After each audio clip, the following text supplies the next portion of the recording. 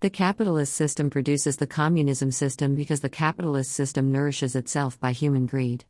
The greed has no mercy and does not know its mother. It cuts everything from the root and uproots anything stand against its desire.